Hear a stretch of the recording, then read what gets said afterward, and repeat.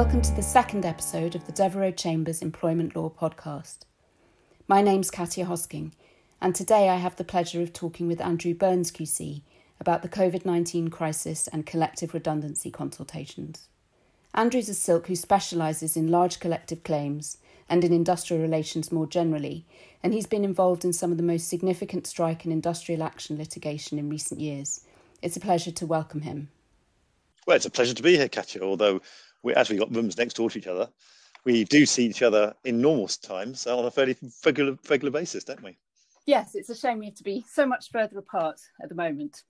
Andrew, let's get some of the basics out of the way first.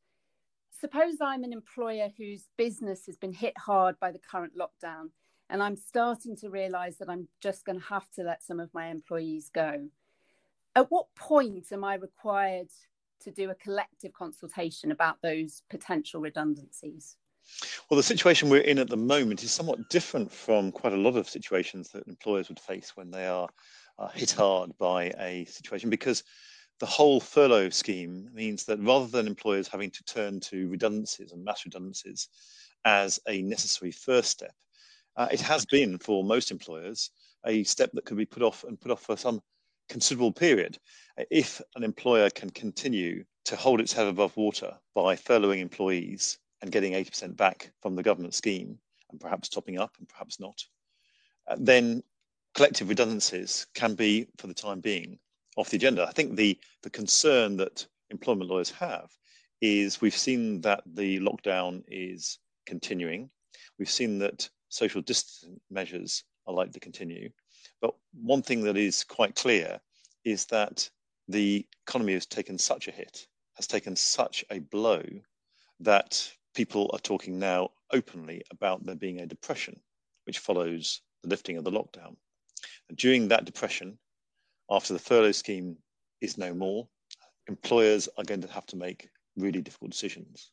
When the business starts again after lockdown and employees come back post-furlough, do they need the same number of employees? Now, as soon as an employer starts the proposal to dismiss a group of employees, that includes if there's going to be any transfers of business, it seems a bit unlikely at this point, but if there's any transfers of business, a transferee employer who's proposing to dismiss. But where an employer is proposing to dismiss a group of employees, then collective consultation duties start to kick in. Employees means employees in the traditional sense, doesn't mean workers, despite, interestingly, the wider application of the directive. The directive actually talks about workers in the wider sense, and there's a disconnect there. But for the time being, looking at the 1992 Act and the UK obligations, what a UK employer has to do is consider starting consultation if it is thinking about proposing to dismiss a group of employees on grounds of redundancy where the proposal relates to 20 or more within a 90-day period at a single establishment. In those circumstances, the employer must consult in good time. And that, in some ways, is one of the biggest areas of dispute between employers and unions, because unions will say always that the consultation did not begin in good time. It could have begun earlier. The employers will necessarily have to work up a proposal. It will start from a preliminary view, go through various ideas until it becomes a certain proposal. Once you have a proposal, at that time, the duty to consult arises, but employers will then come to a union with a fully formed proposal, and unions will often, or employers' representatives will often criticize the employer for saying, well, you've got this to this stage, why didn't you consult us before? You didn't consult us in good time. There's a backstop, of course. The backstop is that consultation must start no later, in the case of large-scale redundancies, 100 or more, no later than 45 days before the first of the dismissals is proposed to take effect. And in any other case, at least 30 days. And that's the Trade Union Labour Relations Consolidation Act, 1992, in section 188, 1A. Those are the backstop. And so there's occasions where in good time, and many occasions where in good time will mean more than the minimum 30 or 45 days. But I have come across a number of employers who've seen the backstop, the minimum 30 or 45 days, and they see that as a target to be aimed at rather than a minimum threshold to be achieved. But the important thing is employers have to, in these circumstances, make reductions without running the risk of being hammered by protective awards. And they've got to make sure they try and treat their employees as fairly as possible. And so good, effective collective consultation in good time meets both of those objectives.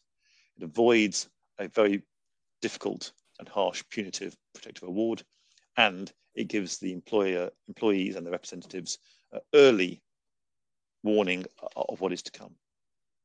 And just to be clear, in this circumstance, what exactly counts as a redundancy? So, Katya, in the terms of the directive, there's a slightly interesting legal foible here, which is the translations of the directive. The collective redundancies directive, as we know it, is actually known as the collective dismissals directive in some translations. It's only where we're proposing to dismiss on grounds of redundancy. So it doesn't mean natural wastage, it doesn't mean temporary layoff, it doesn't include relocation or redeployment of employees in other workplaces. It means dismissals which are for one or more reasons that are not related to individual workers. So the dismissal is for a reason that isn't related to the individual worker concerned.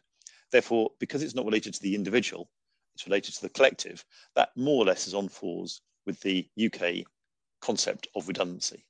It's where it's not because of one individual employee that they are being dismissed, it's because of the situation which involves many. And that situation is usually a reorganisation or a strict redundancy situation. So it includes redundancy in the wider sense, where there is a business change, where dismissals are needed in order to effect a reorganisation, or where the employer has a reduced need for employees of a particular kind. It includes, therefore, of course, voluntary redundancies. It doesn't include somebody who genuinely resigns, and it doesn't include a consensual termination where employee and employer decide by an agreement between the two of them that the contract should be terminated. Nor does it apply to expiries of fixed term contracts. It applies to redundancies in that sort of wider sense. So to trigger the requirement for a collective consultation, an employer has to be proposing 20 or more redundancies at a single establishment.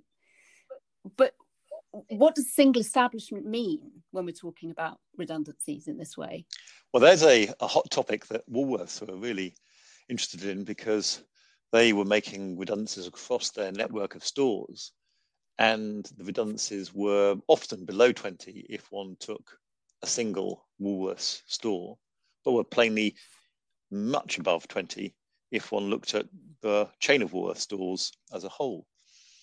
Is the establishment the local workplace, or is it a collection of workplaces or a business unit? Now, an establishment is the local employment unit. It's not the whole enterprise, the whole business, the whole undertaking.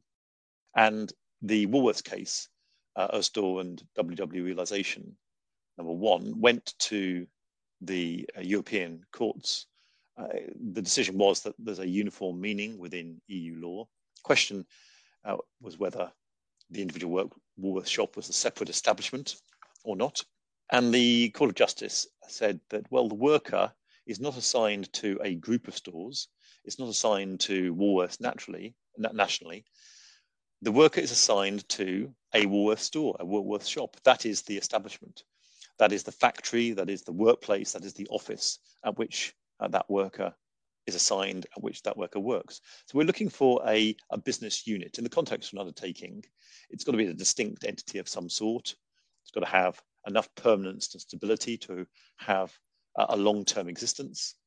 It has to have workers assigned to it to perform one or more given tasks. Undertaking the establishment of the undertaking needs to have its own workforce. It has to have its own technical means to produce goods or services. It needs a certain organizational structure. Now, we've seen the dispute about casting the net wide or casting the net narrowly in relation to establishments across a number of different fields of employment, this is the one in which it's in some ways most acute, because it's quite a hard, especially in the UK law, where you have obligation to consult not when there's a percentage of the workforce affected, but when there's a strict certain number of the workforce affected by the redundancies. And in the EAT, I think it was Jeremy Mullen, he went for a wider definition of establishment, saying that he was drawing on the directive in order to make the directive work. I think he thought that the directive really wasn't doing what it was proposed to do. If Woolworths could define each store as an undertaking and say that each of their redundancy exercises was affecting less than 20 employees.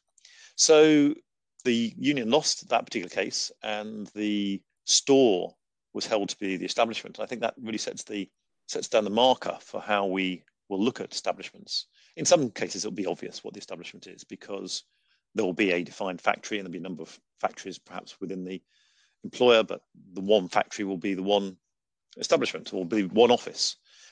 Slightly more difficult in new types of employment structures, new types of working practices. Yes.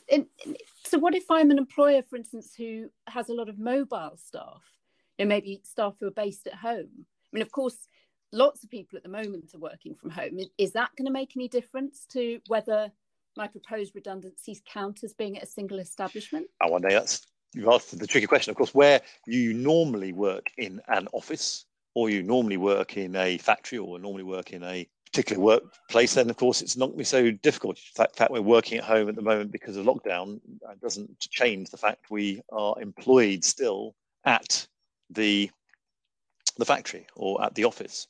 But of course, yes, you're right. Of course, there's lots of peripatetic workers, remote workers, or normal home workers who aren't always in the place, in one place that the employer controls. At which point you look at where they're managed from. You look at the base from which they're assigned to go. So where they would go if they had to have a meeting with their manager or with a boss, where they have to go to pick up tools or equipment, where they have to go to get resources. So you would look for their home base, so to speak. You wouldn't say they were assigned to their actual house or to their van. That would be unrealistic. You would look at the establishment as being where they effectively feel that their home working location is, where they report to. Now, we're about a month into the lockdown at the time of recording, and it's, as you said, it's looking likely there'll be restrictions on movement for a long time to come. So more and more employees are wondering whether they'll still have a job to go back to, and employers are increasingly concerned about the ability of their businesses to function under a long-term lockdown.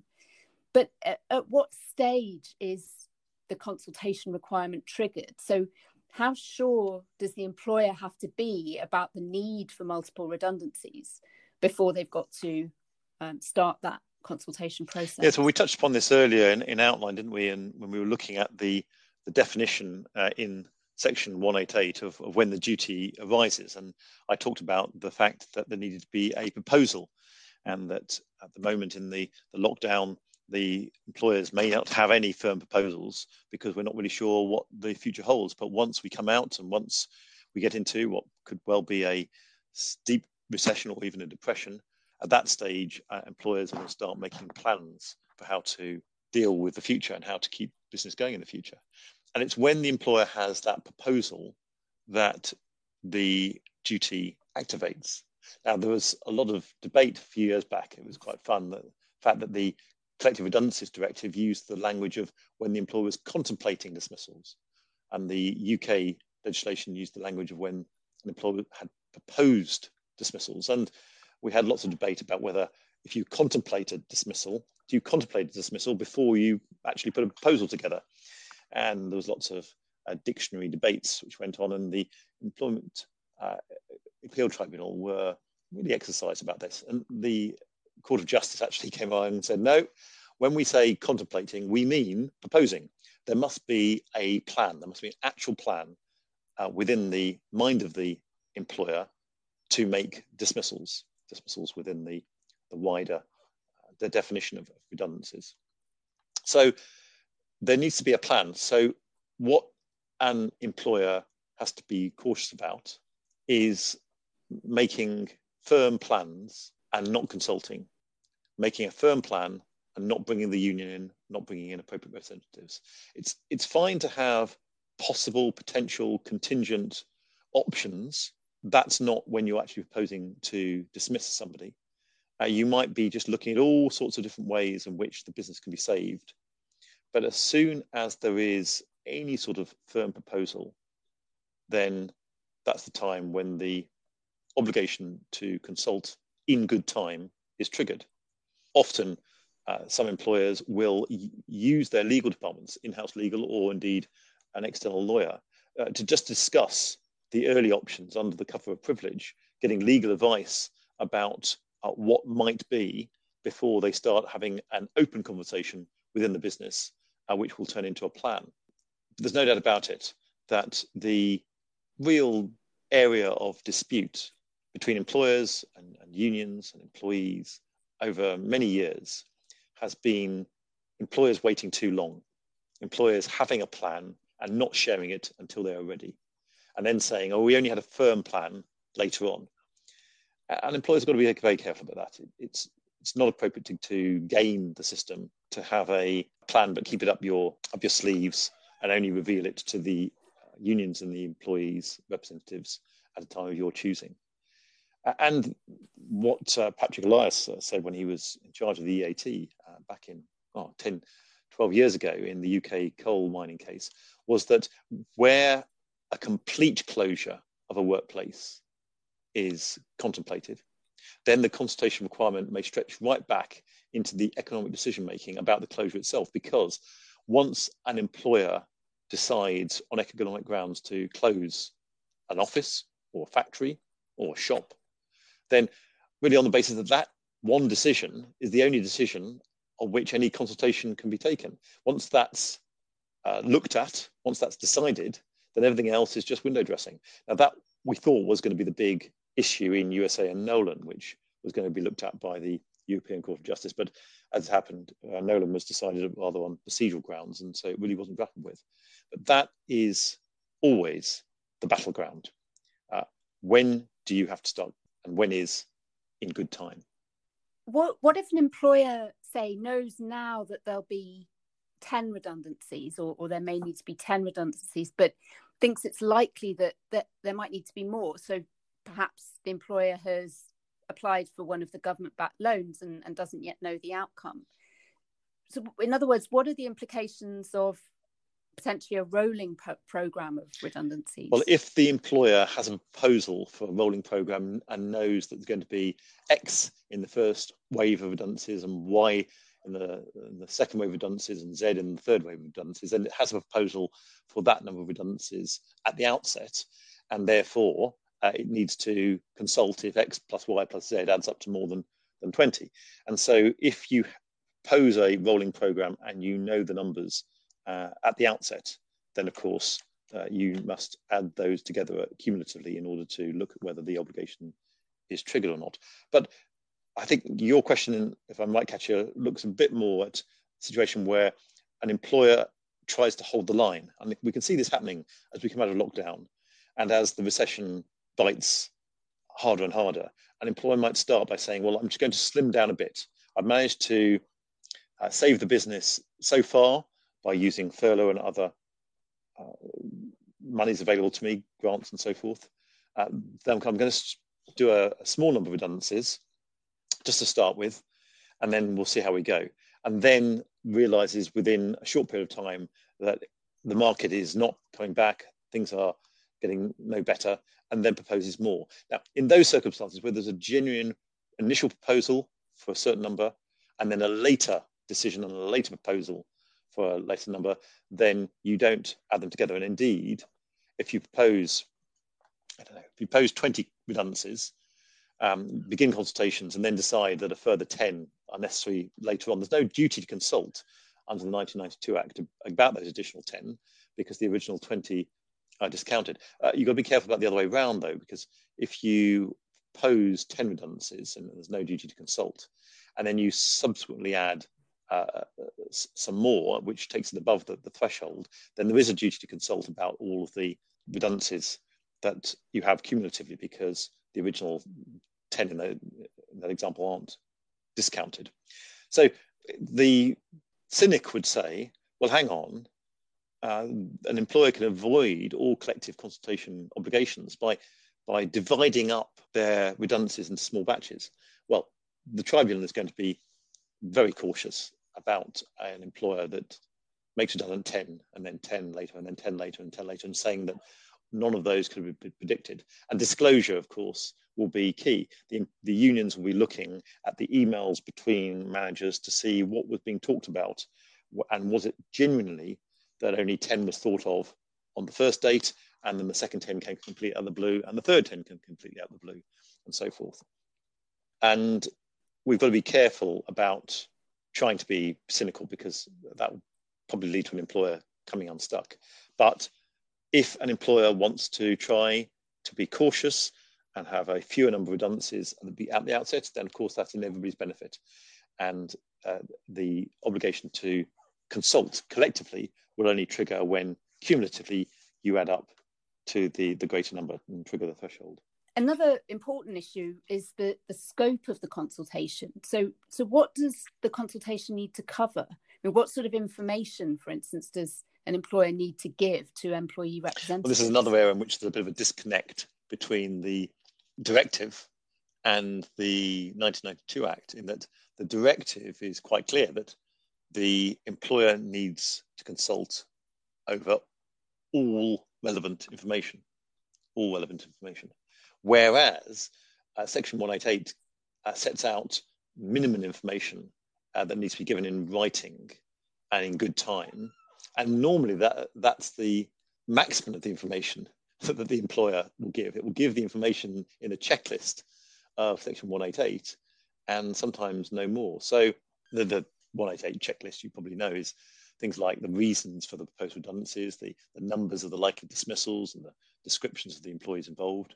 You need to inform the union or the employees' representatives of the total number of employees who are employed at the establishment, the descriptions, the methods you're going to use for selection, the methods of carrying out the redundancy process, and of course calculating the any non-statutory redundancy payments.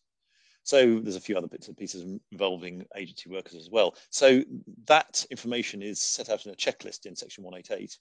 It has to be in writing, given at the outset of the consultation to the union, the appropriate representatives.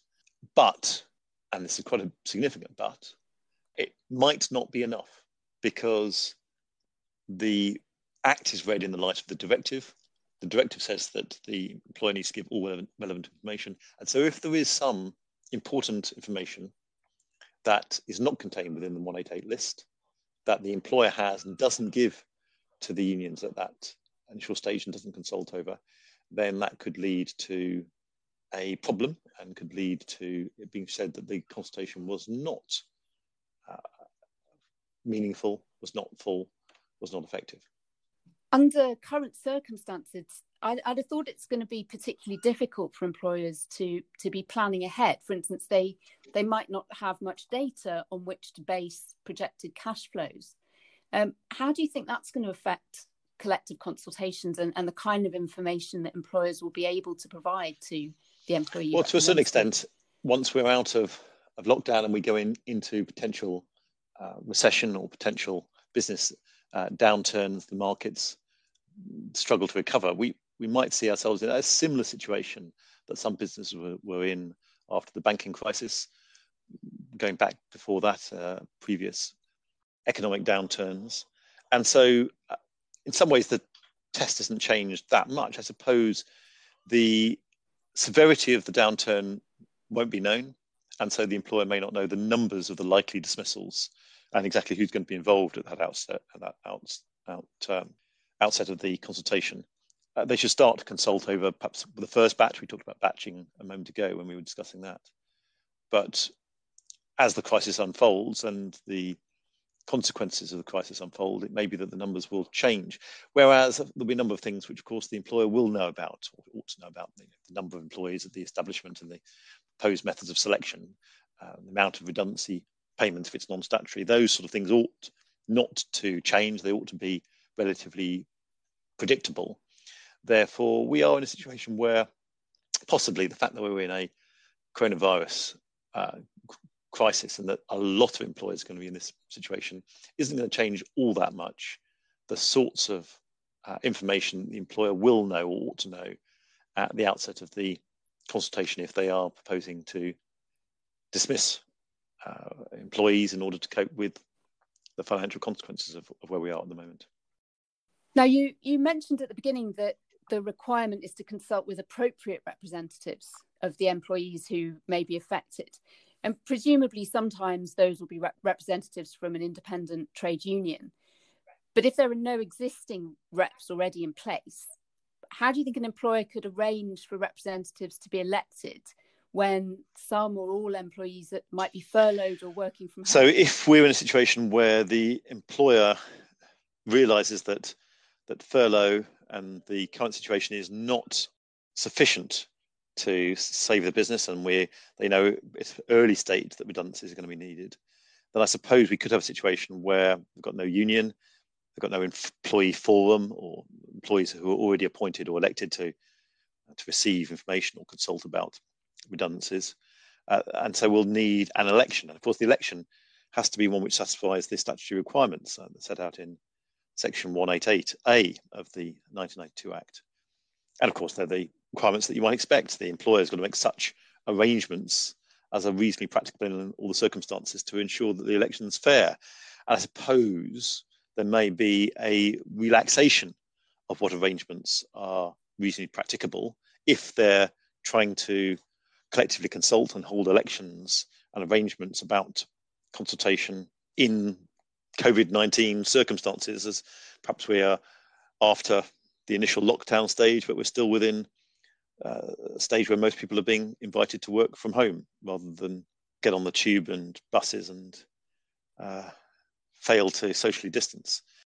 If we look at traditional, you've been involved in this, Katya, traditional communication between union reps or employee reps and workers, that takes place at work, doesn't it? Well, usually it would, yes. And I've been wondering about what kinds of steps an employer could take. I mean, in some circumstances, I think you'd be concerned about what kinds of technologies people would have access to at home. So, you might immediately start thinking about some sort of online poll, but some people will have lots of access to technology at home, but other people might not. They might not have reliable internet connections.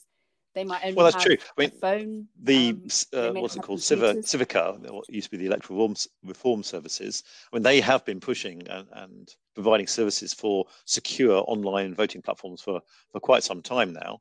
And so in some ways, there's no problem in running an online poll for appropriate representatives. You need to build a proper voting window. In some ways, with everybody still at home and nobody away out of contact, then of course you might actually be able to have even a shorter polling period. But you're right. The problem that's facing there is that you would need to potentially have postal polling for those people who did not have proper access to the secure online voting platform on the internet. And you can't start consulting until your employees are elected. So you've got to be careful about excluding from the ballot, disenfranchising people without the technology to get involved in the online poll. So the other thing is, of course, that communications with potential candidates for reps is going to be difficult. And it's important that the vote is taking place in secret, which can be done online, and important that the votes are accurately counted, and that can be done with the assistance of one of those polling services. But I suppose the real problem would be in, well, first that, and secondly, well, how the appropriate representatives then do their job. Yes, I mean, there are certain things that the employer is obliged to put in place, of course. So they've got to make sure that the representatives can actually represent their fellow employees, that they've got access to them. But that's going to be more difficult when their fellow employees are also furloughed or working from home. The employer's duties are, well, got to give access to the workers. Now, I suppose that's permissive. You have to allow the representatives access to your employees, and you have to afford such accommodation and other facilities as may be appropriate. An appropriate facility in these circumstances might be that the employer needs to provide a platform or a way in which the workers can contact the appropriate representatives, providing the contact details, maybe even setting up an email address for the appropriate representatives, a telephone line for them so that people can get hold of them. I don't think it's appropriate for all of the employees' personal contact data to be given to the representatives. I think that would be potentially a data protection problem and would go beyond the access that's required, as I said earlier, permissively in the legislation. But certainly the employer will need to think to a certain extent imaginatively in order to make sure that appropriate facilities are taking place which are appropriate to these circumstances.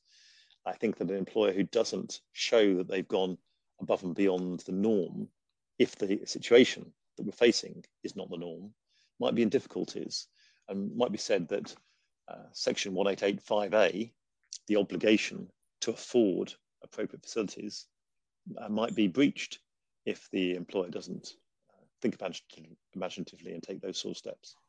There is, of course, a special circumstances defence, which employers can sometimes rely on.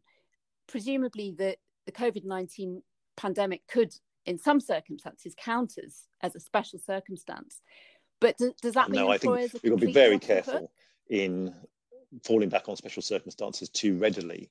There's no doubt about it that we are in a very difficult position. We're in a special circumstance in the wider use of that phrase, but it's a special circumstance which stops you, which makes it not reasonably practicable for the employer to comply with section 188, 1A, the obligation to consult in good time. So if the virus situation meant that the employer could show that communication between management levels was slower or was held up, and therefore information didn't get to the right person so that it could be communicated to the people who needed to make the proposals, who could then communicate to the union, that could be a special circumstance that gets in the way of starting the consultation in good time.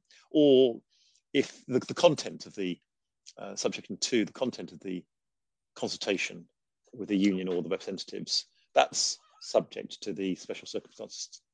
So possibly because of the situation, because of the difficulties in getting people together, some of the information that was supposed to be in the written list of information given at the outset might be not available, or might be coming later, might be delayed. And so those are situations. Interestingly, of course, I think the accommodation we just talked about, the other facilities as appropriate, that isn't subject to the special circumstances defence. So you still need to consult and provide facilities to the people who are consulting so that there can be a meaningful consultation, even where you're in a difficult circumstances. So I think my overall thought would be it's the last chance, it's the last bastion of the defence to rely on the special circumstances. And even though we're in COVID-19 or coming out of COVID-19, that should not be the employer's first port of call. It should remain the last port of call.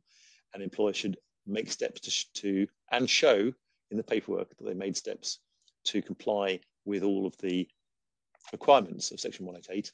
And if they're going to rely on special circumstances, they need to have documented that, because a tribunal looking at this in 2022 or 2023 is going to look fairly cautiously and jealously at employers who avoided their section 188 obligations just by blithely referring to the crisis. So I think it sounds like it's fair to say employers are still going to need to respect employees' rights in just to the same extent that they always do have to, but they're going to have to think a bit more carefully about the steps they take to do so while the circumstances are. The book on how to do collective consultations is going to have to be partly rewritten, particularly if, as you mentioned earlier, the consultation is starting when a period when life hasn't still got back to normal. So employers will need to think carefully about how to carry out an appropriate collective consultation. The same duties apply, although under current circumstances it might all need to be done a little differently. Andrew, thank you very much for taking the time to talk to me today. If you'd like to get in touch with us in relation to anything we've covered in today's podcast, or if you have suggestions for future episodes, we can be contacted via email on events@devchambers.co.uk. And please do subscribe to this podcast to receive automatic updates.